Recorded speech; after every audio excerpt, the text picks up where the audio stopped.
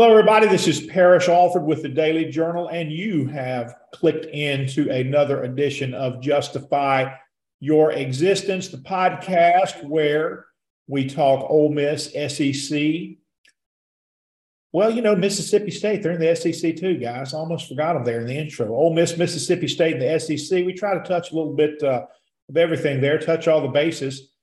I'm joined by Theo DeRosa, who covers Mississippi State for the Columbus Commercial Dispatch, and Michael Katz, our Ole Miss writer for the Daily Journal. How are you guys? Doing well. Thanks for having me on today. Hey, Michael, how about you? You checking in? I'm checking in. I'm good. Getting ready for another road trip. Hey, are you pumped up about the Dodgers? Is this their year? No, I know how this ends. They just set like the franchise record with 111. And I've already texted all my friends. I'm like, division series loss confirmed. Like, I know how this is going to go. It's going to rip my heart out, and my birthday's going to suck because it's always around my birthday. 111 wins, man. That's a lot. It is, but I don't trust their pitching is a little bit. They don't have the depth they normally do. And, they do have a not great history of Octobers. Well, we're getting that time of year where I pay a little attention to baseball again. Theo, who's your team, man? Are you a Giants guy up there in the north? No, I'm a Phillies fan, so I'm happy they made the playoffs for the first time in 11 years. But we'll see how it goes. Hoping to get up to St. Louis for potential Sunday game. If not, that means they've either been eliminated and swept or they've swept the series themselves. So we'll see. Well, I'll tell you what, I grew up with the Astros, okay, on AM radio in Baton Rouge. They were on I'm a huge Astros fan, Parrish. I know you are. But when I got over here, I just kind of migrated to the Braves in Mississippi, okay, because, I started out in Meridian and everybody, it just is the place where you can go, where you can get, where you can easily access a major league game. And so when the two of them were in the World Series last year, that was pretty cool. But cool for me. I was to say, cool is a relative term there. Yeah. For however it ended, I was going to be okay. Well, let's talk some college football here, guys.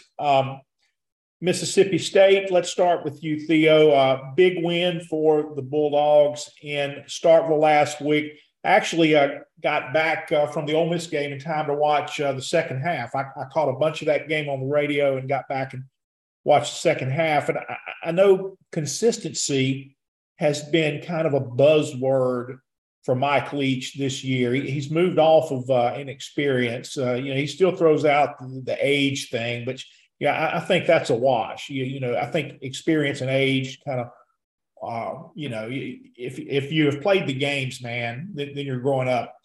But I thought that was a consistent game for State, and we'll see if they can be consistent again, not within a game, but from game to game with Arkansas coming in. And looks like Arkansas, the big storyline is KJ Jefferson, their quarterback, a Mississippi guy from Sardis. Will he play or won't he play? What are you hearing on that, Theo? It still remains wait and see. Last I heard, Sam Pittman said that Jefferson practiced yesterday being the benchmark, Wednesday for whether guys can play or not. Now, that doesn't mean he's going to play necessarily. I know he's going to travel for the trip to Starkville. Whether he actually takes the field remains to be seen. I'm sure they want to be careful with him, given that it sounds like he's in concussion protocol, although Pittman did not say that. If he's out, it's either Malik Hornsby, who's kind of more of a dual threat, has even played at wide receiver, or probably Cade Fortin, the USF transfer, who got some action last week against Alabama after Jefferson went down. Fortin has limited experience, though. I think either of those guys is a pretty big drop-off from Jefferson, and it's a pretty big loss if he can't play. Still don't know whether he will end up just, trotting out there on Saturday. But as of now, I kind of have a lot of doubt that he would be able to play and that he'd be able to play just fully healthy and effectively like normal. Well, here's the thing about concussions, though, man. You have to clear protocol. And it's so – of course, we see in Mississippi how these guys, how Mike Leach and Lane Kiffin avoid the injury conversation. And that seems the norm at most places, more even than it used to be. But it was funny listening to Sam Pittman on Monday. Because he basically described a concussion he described a concussion, and everybody who cares about Arkansas football saw KJ Jefferson get hit in the head and leave the game. And he gives all these symptoms, but he would not confirm concussion protocol. He wouldn't say, yes, he's in concussion protocol. But when you're dealing with a concussion and getting out of concussion protocol and being cleared to play, I mean, basically it's about passing a series of tests. I mean, as it's been explained to me, I mean, it's like, state your name and your zip code and, and who we play this week. And yeah, obviously a little more serious than that.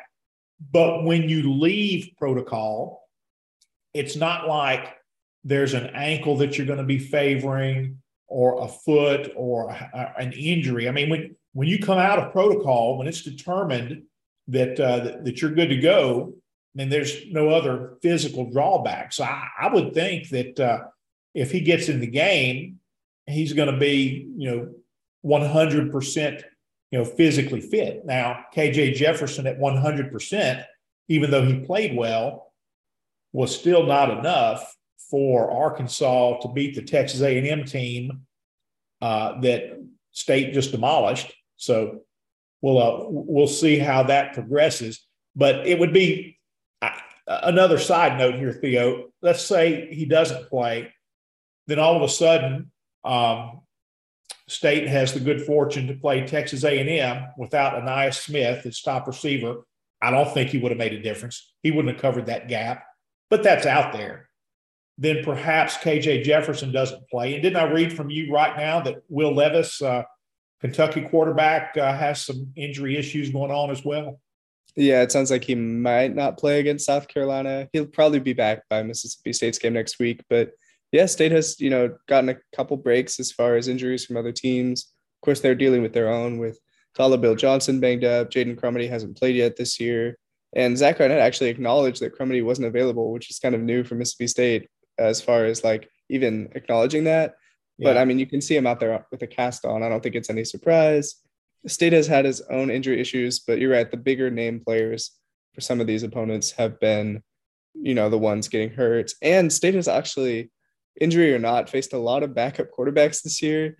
Bowling Green's starting quarterback didn't play, and the backup had to play the entire game. Haynes King came in. Noah from Arizona also replaced Jaden DeLora. You saw a lot of backup quarterbacks. Maybe that's just because State was doing so well, but it's interesting to see some of the injury issues that have affected their opponents so far. Well, Michael, is Will Levis's injury a product of your coverage? Do you read djournal.com and just emotionally distraught after the Rebels won 22-19 last week? What do you think?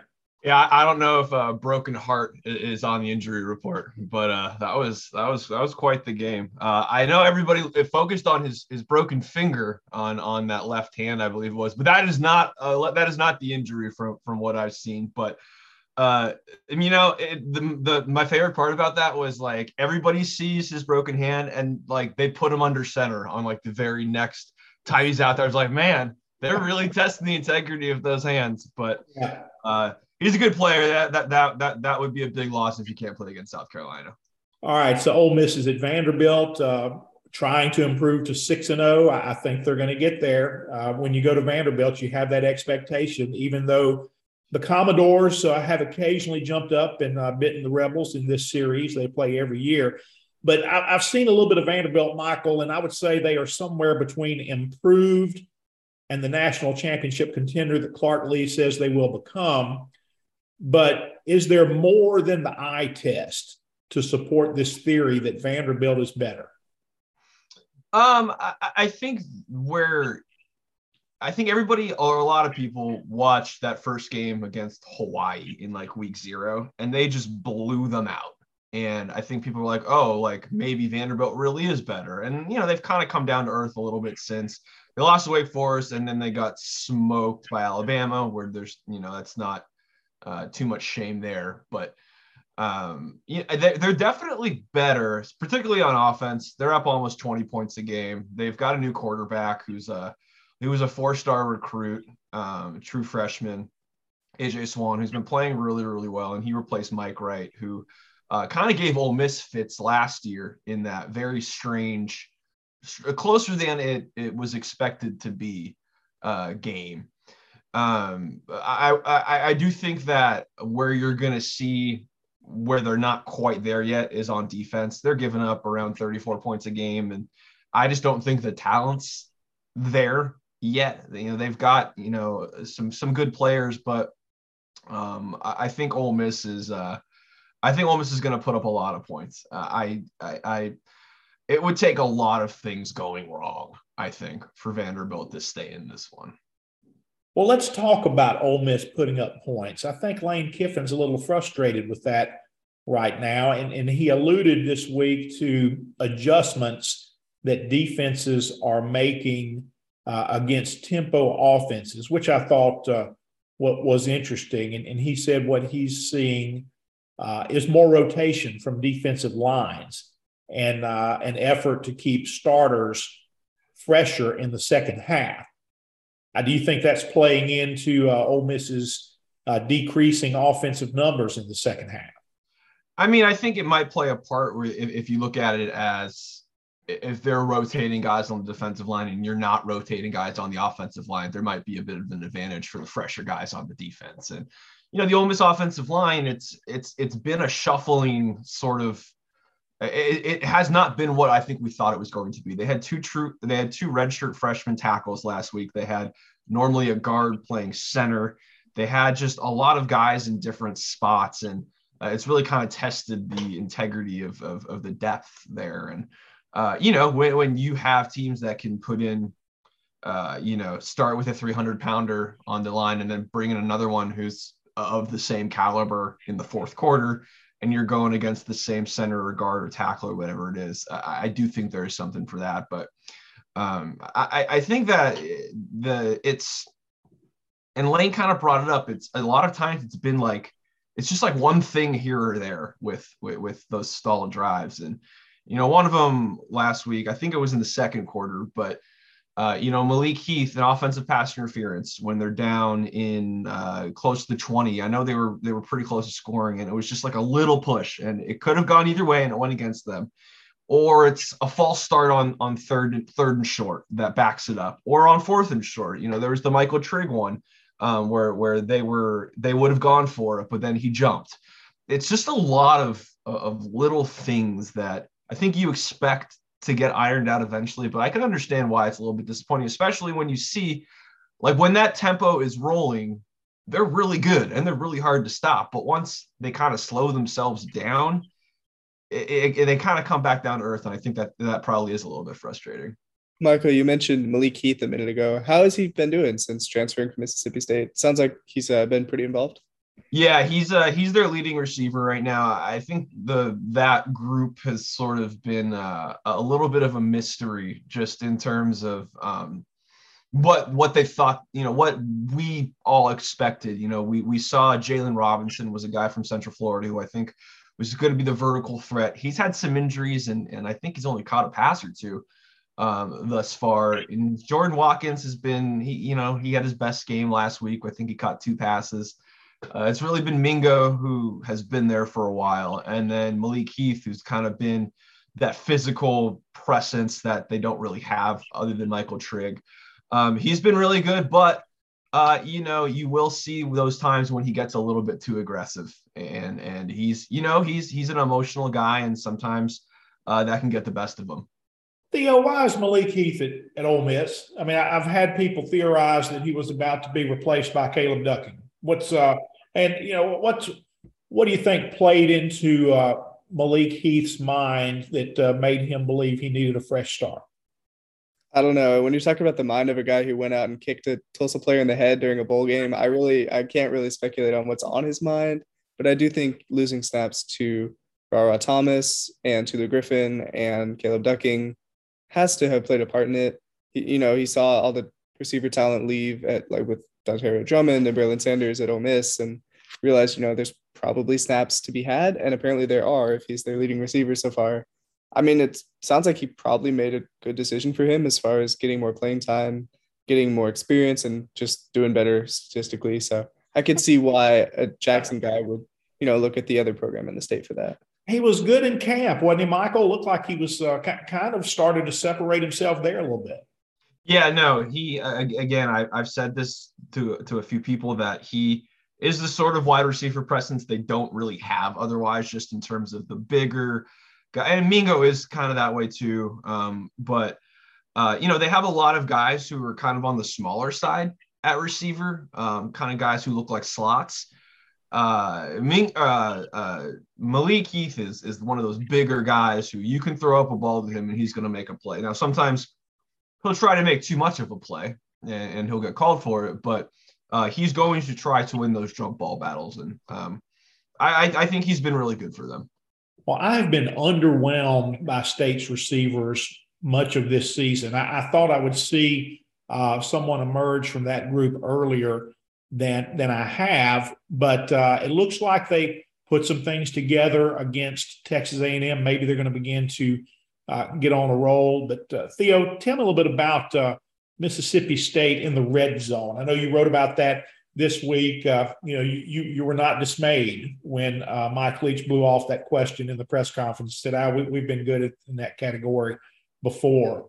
But there is a noticeable improvement, as you pointed out, in State's success when they get in close compared to last year. What stood out for them to help them get there? I don't know, but you're right. They have been way more efficient. I think they're 16 of 17 in the red zone with 15 touchdowns. Last year, the touchdown percentage and the overall score rate were kind of middle of the pack. This year, top 20, I think top 5 in touchdown percentage. I think just having the reliable threat of Caleb Ducking in there helps. Ducking has 6 touchdowns. I think 2 or 3 have come outside the red zone, but just having a 6'5" guy who can make those plays, like you saw the first touchdown against A&M, just kind of getting some separation in the end zone, making the catch for a touchdown. When you have that, when you have a guy like Rufus Harvey able to drag a defender over the line and score, I think, you're seeing fewer of the negative plays that kind of hurt them in the red zone, where it would be first and goal at the 6, and then it'd be second goal at the 6, and then third and goal at the 6. You're not seeing that anymore. They're getting yardage on the ground because the run game has been so much better, setting up shorter second downs, shorter third downs, and helping them kind of punch it in on touchdowns in the red zone. So I think that's been huge for them, just being able to convert on some of those opportunities. And you've seen the offense score more than 9 points per game, more per game, if that makes sense. So averaging 38 points this year. It's just been, a step up for them so far. And apart from the LSU game, I think they've looked pretty consistent, pretty good in pretty much every game. You're not really seeing – I kind of expected Jaden Wally to have a much bigger year than he's had. I think he has about 10 catches this year. Austin Williams only 9 catches. While some of those inside guys have taken a step back, you've seen Ra Thomas have breakout games like last week, and you've seen Ducking, of course, and Harvey step up. So it's kind of give and take, but especially in the red zone, State has been really good. I think that's part of the reason why. Well, it's fun to see Ducking score because he does that little that dance. That's kind of taken off, hasn't it? Sure has. Even if Jalen Waddle did it first, Ducking's claiming it anyway. So it is fun to see, though. They all get into it. Yeah. Guys, let's jump outside Mississippi for a little bit. We got the Jimbo and Nick Bowl this year, which kind of took on a life of its own with the offseason comments from Jimbo Fisher about Nick Saban. And you knew this game on the calendar was going to get a lot of coverage, and a lot of that would come back around. But now, Texas A&M and Alabama is going to be in Tuscaloosa Saturday night at 7. Do things like this, these off-season comments, these coach spats, do you think they factor into these games? Do they matter? They factor in as far as Alabama is now going to win by 38 instead of 35. Yeah, this game looked a lot more appealing a few months ago. Texas A&M is just, they are not, I think, where they expected to be, or where a lot of us expected them to be based on the hype and the recruiting and all that stuff. And especially with the way last year's game happened, with A&M winning that one, I think Alabama is going to. And I know there's some questions about Bryce Young and his health and whatnot. I don't think it matters who the quarterback is for this game. Like, Alabama is going to roll. Now, Theo, you've seen Texas A&M live, and as often happens in a football season, the more the games play out, you you see these teams more and you develop ideas and opinions and everything. I thought, well, when they lost to Appalachian State, I thought, well, App's a good team. It's a good program. They're going to go in and knock some people off every now and then. That they can do that. They have a history with that. And then A&M responds to beat Miami, and I thought, well, okay, so maybe they're still okay. And then Miami gets handled at home by Middle Tennessee State. And as these games play out, you see more and more. But it just looks like a Texas A&M team that is underachieving. I mean, the whole point of the offseason blow-up there was Nick Saban's concern with Texas A&M's recruiting and how they were getting all these talented recruits. Well, just getting away from the core of that argument, these talented recruits, why are they not producing more? I mean, what did you see from the Aggies? Yeah, I didn't think they looked very good at all. I mean, their run game is obviously solid, but even A-Chain had a fumble, and, Max Johnson was pressured the entire time and didn't have very good numbers. Haynes King probably looked better than him, but more garbage time, than when Johnson was in the game. Their pass defense wasn't as good as I expected. I know they had a good secondary coming in, but you saw Rodgers throw for 330 yards and 3 touchdowns, no picks. So maybe that's just what Mississippi State does, but I wasn't really impressed by anything A&M did. They didn't sack Rodgers. They didn't really stop the run that well. I mean, they allowed 6 yards per carry for Mississippi State. Yeah, looking back at it, I can't really think of a single thing that I was like, oh, A&M, that's why they're a good team. That's why they're in the top 25. This is what they do well. So I know there are things, but they didn't really show them against State. Well, I felt a little better about Kentucky last week, Michael. I thought that was a good team and it was a good defense. And I thought for the most part, it was a couple of teams playing well in that game. And it was unusual to see Ole Miss win in the way that it did, forcing the fumbles at the end. I mean, they played good defense, but you'd reached that point in the game, maybe fatigue, maybe on defense, maybe just a little comfort level with Kentucky seeing that defense more and more. But Kentucky was starting to drive the ball. They were starting to make plays. You had reached that point in the game, but the defense came up with the stops 2 times. And, forcing a turnover is about the best way you can get a stop when you can get the ball back. What were your impressions of Kentucky?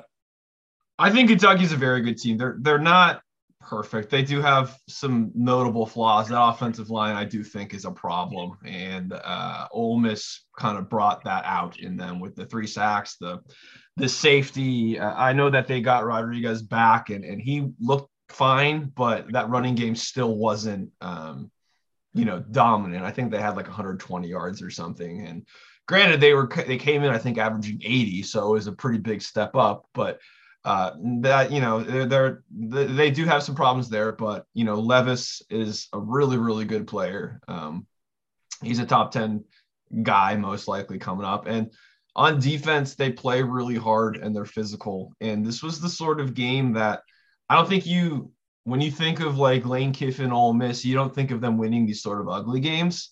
And they won a really ugly game, like a one that it had to be the defense, the offense. A 22-19 game is not one you expect like Ole Miss to come out on top. But, they made the plays they had to, and they set a tempo defensively. And, the offense wasn't always pretty. And, the yardage looked okay, but there's still some stuff they're working through offensively, in the passing game and kind of getting things going in the second half. But they made all the plays they had to on defense. They, if a team is going to, Ole Miss has high expectations, and if they're going to get where they want to go, sometimes in a season you have games like this where it doesn't look great, but you just kind of come out with a win. Georgia just barely beat Missouri, and it was this really ugly game, and you win it and you move on. And, Ole Miss was obviously bigger than that because this was a top 10 team, but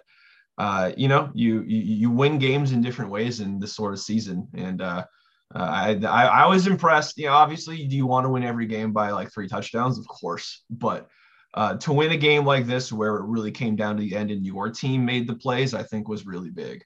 Are Yeah, you saying Missouri's not a top 10 team? Nah, not in the year of our Lord 2022. I'm afraid not. I thought Ole Miss adjusted well to Chris Rodriguez in the second half. I thought they tackled him better. He really, in the first half, looked like he could have been the difference in that game. But again, as I said, as you see these games play out, suddenly a team looks better, a team looks not as good, and things just look different. And Theo, I'm looking at this October for Mississippi State a little bit differently now. Not that it's easy, but it's almost like I see it as more manageable. And now they've gotten off to a good start with the win over A&M. I think Arkansas, with or without KJ Jefferson, can be had. I just think they did not look like that dominant team against A&M. And I see a Kentucky team. Now, that's going to be a different challenge for State going on the road in Lexington. But again, I see a Mississippi State team that looks better than it did in Baton Rouge, and suddenly maybe some vulnerability in some of these other teams. How do you think this very important October plays out for State? I mean, to me, I think it defines their season. You got to have success in this month to be beyond the Liberty Bowl. Yeah, I think so far so good. Of course, they looked about as good as could be expected, minus maybe a quarter of back and forth punts against A&M. And now, like you said, Arkansas looks like a very winnable game, especially at home. Their secondary is so bad and injured, and Jefferson might not play. Just hard to see Mississippi State going out and laying an egg.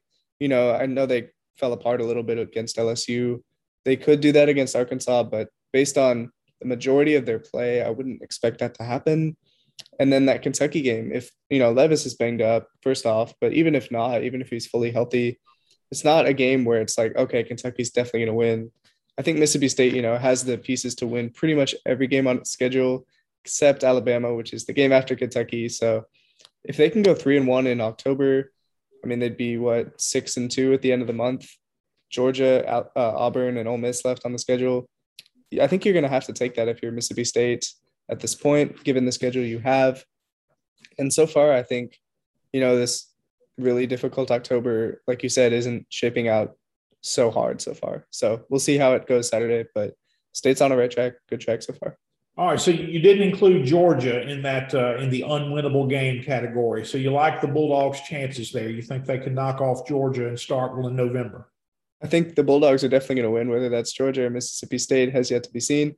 But I think it's not out of the question. I think the only game that very little chance is Alabama. Only, seeing how Georgia, if Mizzou can do that to Georgia, I know they didn't win, but Mississippi State can definitely do that to Georgia. I think Alabama looks a little bit different. I mean, not that they're just going to lay down or anything like that, or that would ever be an easy game. But the Alabama game last year for both of the Mississippi teams was just so lopsided.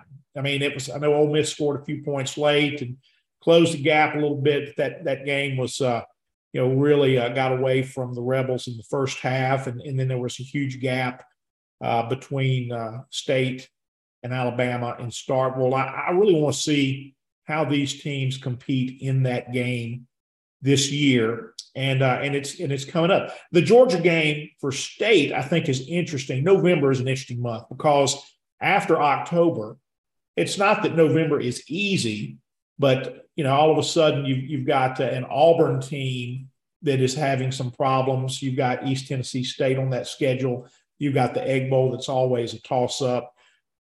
It's just a different looking month for State than it is than October is. But I look. Speaking of the Egg Bowl, and I'll get us to the off ramp here after this comment.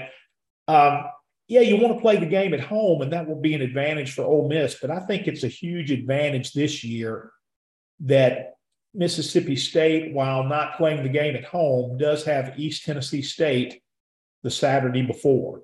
That's a big advantage. Ole Miss on that Saturday goes to Arkansas.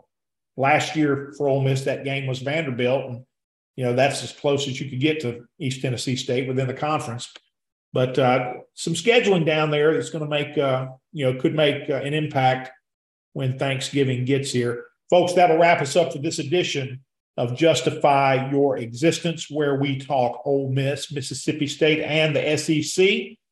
For Michael Katz and Theo DeRosa, I am Parrish Alford. Thanks for being with us.